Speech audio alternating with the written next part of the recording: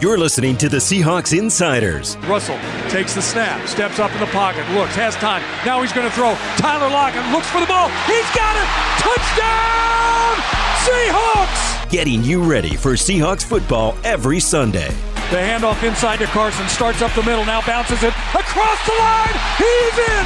Touchdown, Seahawks! Powered by Seahawks.com. Well, this week we're not getting you ready for a game, at least not the Seahawks game. We are getting you ready to kick back and relax and enjoy the bye week with the Seahawks being at 5-0. Welcome into the Seahawks Insiders podcast. I'm Jen Mueller and John Boyle from Seahawks.com. Have we just come to grips with the fact that this is the way every Seahawks game is going to end this year?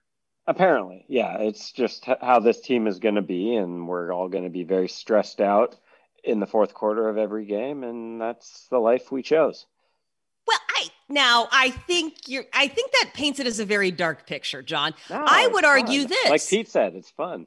It is fun, and we have gotten a lot of practice in those situations, much like the team has. So, we should be used to this, coming up with that last-second story with the game-winning catch on fourth down with everything on the line. You're used to writing those stories, right? I am. And you know what? Fans can thank me for a reverse jinx, because after Russell Wilson threw that interception, I started to angle my story towards a loss. So, you're welcome, everyone. Reverse. But then you have to get into, jinxing just gets really tricky, John. Yeah, it does. It's a rabbit hole, and it gets really tricky. I don't really believe in jinxes, to be that's clear. also important. Talk about the no-hitter. That's fine. Yeah, okay. Well, it's also important to put out there. Hey, before we hear from Pete on what he saw in the game, what did we learn about this team in that win against the Vikings? Well, a couple of things. One is the resilience of this team, the ability to play in these close games like we just talked about. I get that people wanted to point to the numbers last year, scoring differential, and say that's not sustainable. There's too much luck involved. But there is something real to a team that knows how to play well in these tense late game moments, that has a quarterback who's so good under pressure, and they're showing it again this year. It's been a little different. They've been more playing from the lead other than this past week. It hasn't been this past game was more the formula we've seen in years past, where they maybe take a while to get going and then need the furious comeback.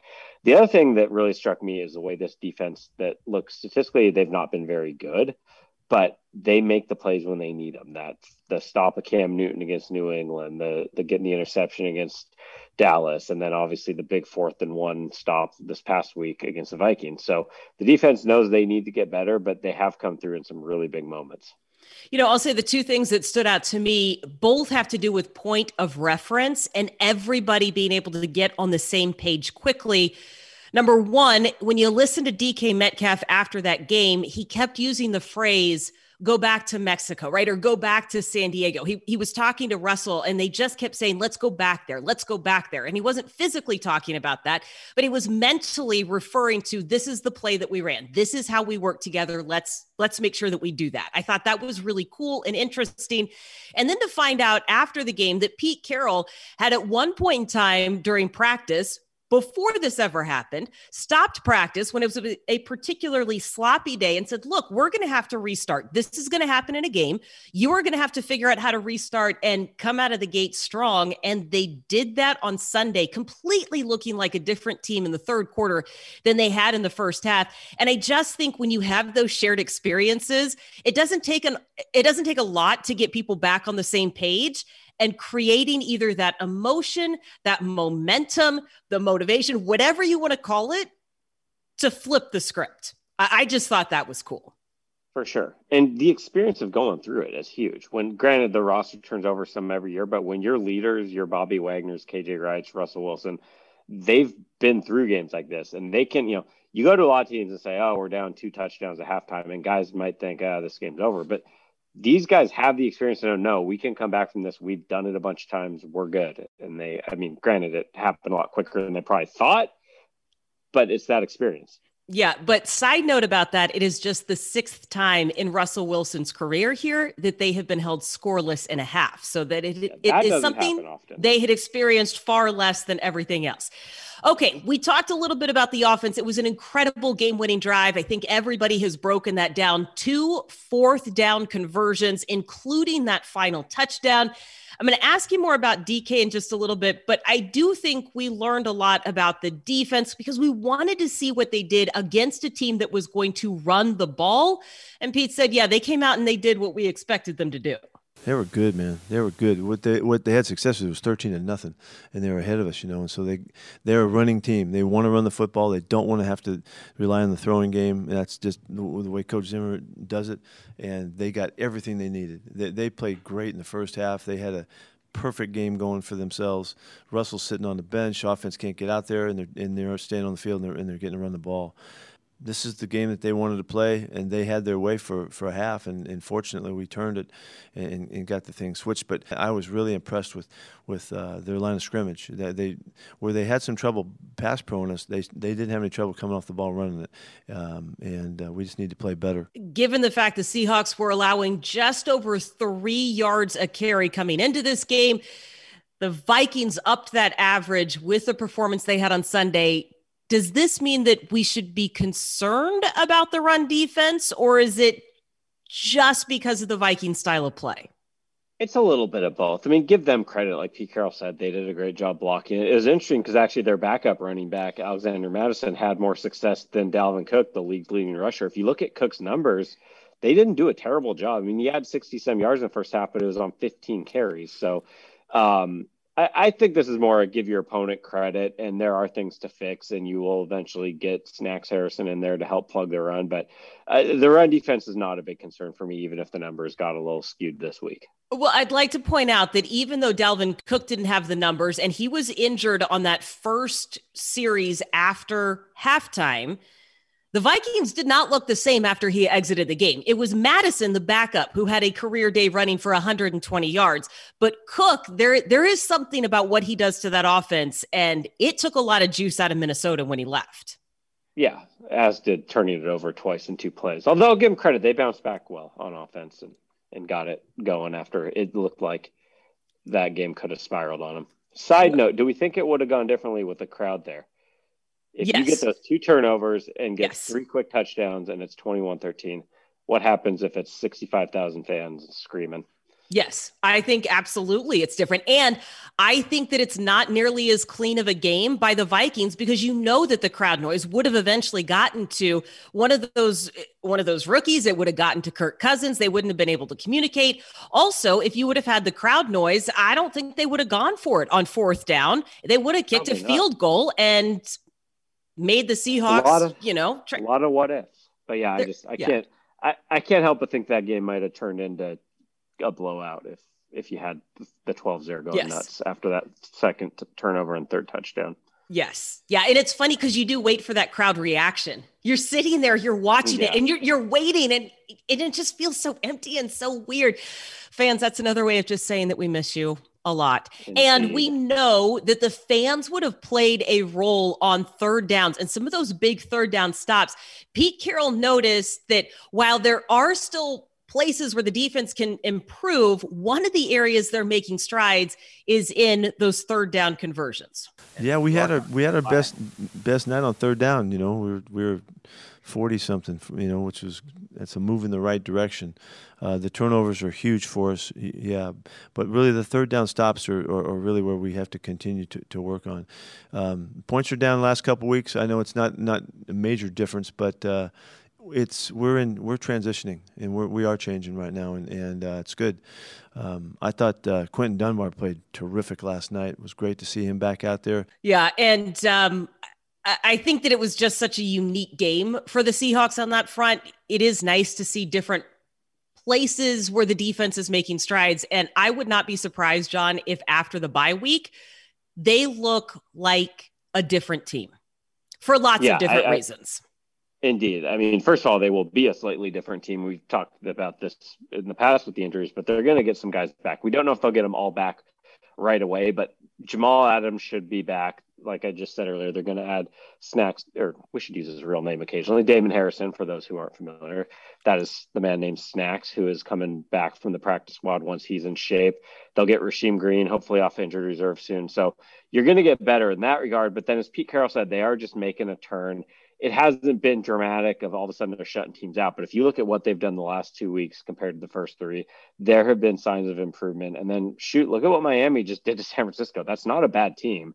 The Seahawks had pretty good success against them. So I think this defense, we've seen the way this offense can play. We don't need the Seahawks defense to be the best defense in the NFL for this team to be what it wants to be. But if they just keep improving like we've seen the last couple of weeks, I think they're going to be pretty good. Well, and I think one of the reasons that I keep wanting to bring it back to there is improvement, and the Seahawks, oh, by the way, are 5-0, is because if you look at the numbers, the Seahawks defense is on pace to give up the most yards of any team in NFL history. And there is no way, we talked about this Sunday in the postgame show, there is no way for the Seahawks to become a top 5 defense this year. And I don't mean not play a great game, but you cannot get the numbers at this point in time to crack that level that we are used to seeing. So I just want fans to know, when you are looking at these numbers, just keep in mind, it's not just about the numbers, because offense is going to dominate the league. And it's quite honestly dominating college ball too. This is a trend across the board, not just here in Seattle. Exactly. Offense is up, scoring's up all around the league, yards, all of that has gone up. There's a lot of theories behind it. There's fewer penalties being called, fewer holds. There's, just the natural shift in the game is leading to more offense every year. And then it seems to be that the lack of preseason, lack of offseason workouts may have put defenses more behind than offenses. So yeah, you're right. They're not, you can't give up this many points in yards through 5 games and lead the league in defense after 16. That's just, the math isn't going to pencil out. But what they can do is continue to improve and maybe be, a top 10 defense over the second half of the season. And if you do that combined with offense we've seen, and as you said, oh, by the way, they're 5-0. So this hasn't been a fatal flaw by any means. So there's a lot to like, and I do think we're going to see it get better. I would like to spotlight one defensive player, Demontre Moore, who has had some key plays on defense, but my favorite play that he made on Sunday was on special teams. And it is rare Not that just you your see favorite play. Yeah, that's Sorry, true. I didn't mean to interrupt you. That's true. It was Pete Carroll's favorite play too, but we all sat there and looked and went, why is there a defensive lineman on special teams? Like what? And he blew the returner up. It was amazing. So I was wondering, and this was part of the conversation with Pete Carroll this week, how in the world did he get on special teams? He was drafted by the Giants when Larry Izzo was there, and Iz was part of special teams there, and he used to cover kicks for him way back then. When we first got Demontre coming back in, that was the first thing he told me. He said, hey, this guy can cover kickoffs now. And I said, no, come on, he's too big. He can't do that, and he said, no, wait till you see him. Well, Demontre's always been a guy with great energy and great juice, great motor, really a great effort player.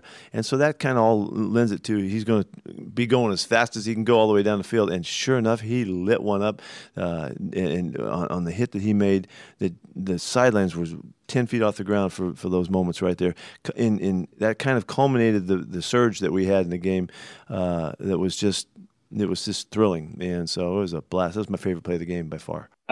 I can't remember. I've been covering this team for a long time. I just can't remember defensive linemen on kick coverage. For people who don't pay attention to that is incredibly rare. That kick team, you need guys who can run, who can fill gaps and stay in space.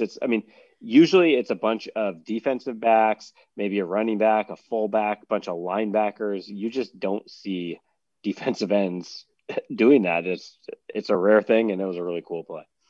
It was really cool. And I don't like to gloat, John. I'm not usually one that throws something out there and then comes back around and says, I told you so. However, take a victory lap, Jen.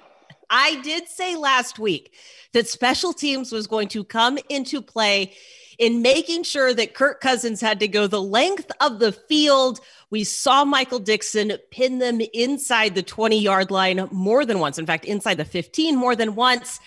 And Pete Carroll even noted how great special teams are playing. Special teams have been just lights out. We have been so clean and so disciplined. Execution has been terrific. The kicks, the guys have been almost perfect. Both guys, and Jason and Mikey, the balls Mike was dropping on him, he had almost a perfect game punting the football last night. We didn't always take advantage of the field position he gave us, but those two guys, and as you said, David had a real nice play in return. We're not getting many kickoff returns. Ball's getting kicked deep so much, but the whole function of all of it is just great. Two things. One, that punt, I think people might have overlooked this because it wasn't a huge play, but that punt return David Moore had, or windy, rainy day, big punt over him, catches it over his shoulder, running backwards, makes the guy miss. And that led to the first touchdown. They gave him not a super short field, but a good field position. And then the offense finally got clicking. And then Pete touched on Michael Dixon. Dixon and special teams in general have been great all year. And he's just, that was just a phenomenal game. I love that little, when they have a long field, that low line drive away from the returner. He's done that twice now this year for over 60 yards both times. And that's a hard play to do, because if you hit it right at the guy, he's going to have an easy return because there's no hang time. And if you hit it too far to one side or the other, it goes out of bounds and you give him good field position. So the accuracy and skill that has it, he's a very unique punter, and it's fun to watch. See, I like that you just picked up that storyline and you carried it forward for me. I didn't have to say anything more about special teams because my love for special teams has been well documented over the last few weeks. So thank you for jumping on the bandwagon, John. Happy to help. Now, this week, we are all going to sit back. We are going to watch some football on Sunday. We're going to see what the Arizona Cardinals do, because that is the next opponent for the Seahawks. But for as much as the bye week is a break from being on the field, it is not a complete break for coaches and players. This is the week that they do a lot of self-scouting so that they can make the adjustments they need going forward. We have to look at everything. This is our chance to do that. And so this is a full week of evaluations, and this is a great time for us, to be where we are and have a chance to look back and fix things and get better and all of that, as well as, get a little healthier. This is a great time for us. And I wonder, John, if this isn't also a great time because you just had a game like you did on Sunday. Because for as much as Pete praised the defense and their ability to make those third down stops, the offense was 0 for 7 on third down conversions. Now, 2 for 2 on fourth down conversions, but you had that kind of clunker of a game, at least in the first half. So now you've in some ways seen it all, and DK Metcalf has seen it all, and Russell's led the team through it all. So I'm wondering if your self-scouting becomes even more accurate this week. Oh, for sure. The offense looked darn near flawless for the first few games, and you might say there wasn't much scout, but the Vikings gave you some things to look at. And the biggest thing and this wasn't unique to this year, that's a good team, a well-coached defensive team, and they make things a little tricky with their coverages. If you look at those 4 sacks early on, Russell Wilson wasn't getting hit right when he dropped back. He was holding the ball because they're having a hard time finding open guys. So that'll give them something to study of, okay, what did Minnesota do that they were taking away from us so that doesn't happen down the road? But yeah, overall, they're going to love what they see when they scout this offense. It's been really good. And then defensively, I think it's more just building off the progress they've made, especially when it comes to taking away those big plays that they've started doing the last 2 weeks. Well, and that you're going to have to prepare for a quarterback like Kyler Murray, who he can be really good. He can also look like he is a young player in the league. But as we talked about on Sunday, even though the Seahawks are 5-0 and that feels like a really good position, you cannot let up because of the way that the playoff seedings and the bye week is given out this year. There's only one team. It is only the top team in each conference that gets that. So it is important that they keep winning and that they keep counting, particularly in their division. So yeah, I'm just going to say that. This division, they haven't played any division games yet, obviously, and it's going to be tough. I know San Francisco's coming off a bad loss, but that's still a really good team. The Rams are off to a great start. Arizona's playing well and has a lot of talent. So there's going to be no easy wins in that division. They're all going to be hard. Yeah, Arizona has suffered a lot of injuries. We'll dive into more of that next week. There's no reason to get ahead of ourselves, but I do want to point this out, and I forget sometimes because, John, you and I are living this, right? When we go up to the facility, we have regular tests. We understand what the protocols are in the building. It has been a topic of conversation around the country in how do you stay safe? How do you stay healthy? And I think it's of interest for fans to know that just because the team is on a bye does not mean that they're going anywhere. And it doesn't mean that Pete is letting off the directive or the instructive to stay safe and follow protocols. Yeah, we have to be so tuned in. Rule number one is always protect the team. And this is what this week is about. It's staying in that rule number one's all about conscience and staying connected to team and your players and who you represent and all that. Everything is at stake. I mean, and why it's such a big deal is we're out of our normal routine. We can't practice this one. This is just the first time we just got to do it. And I love practicing everything and being prepared and having a mentality for it. And this has just got to carry over from all the time we've had. Our guys will test every day in the morning, so they'll stay at least connected in that manner. And I'm kind of hoping that our guys will work out and be around the facility and do their thing in a fashion so that it's somewhat normal. Yeah, it is an off week from being on the field. It is not an off week when it comes to following the protocols, the directives, and staying safe, John. Exactly. Normally, a lot of these guys would be going home. They'd be going on vacation somewhere, going back to Mexico or Cabo, maybe if you're Russell Wilson and DK Metcalf. But no, it's stay home. It's get tested every day. And as Pete Carroll said, protect the team. Make sure that nobody's doing anything to put this in jeopardy. We've seen a few teams around the league that have had some lapses, not to put blame anywhere, but just viruses everywhere and it's causing problems. So they're going to do everything they can to keep everybody safe this week. Given the weather outside, I don't think it's going to be hard to stay inside and just let the weather do what it's going to do. Find some football to watch, find some chores to get caught up on, which is what I will be doing. That brings us to our last question. Normally, I'm asking you about keys to a successful game. John, this week, I just want one thing that will make it a successful bye week or weekend for you. Some chores, get some stuff done around the house, as you said. Probably go try to have a little fun. Maybe if the weather's good enough, go hit some golf balls at the driving range. Some beer would probably be involved. Let's not lie about that. Right. If I don't have some mimosas this weekend, I have failed. However, we are laying down new flooring this weekend. So I'm really going to have to time that accordingly. Yeah, it's going to be a success if we can rip out some carpet and install some new flooring. And that'll be that's the fun that I have to look forward to without football, John. Great times. And we're not taking on anything that big around in our house. And such is life. Well, I tell you what, we got plenty of time to recharge, to regroup, to watch a little football this weekend, and then be back with you next week to preview the Seahawks' next opponent, the Arizona Cardinals. That is when you can hear the Seahawks Insider Podcast once again.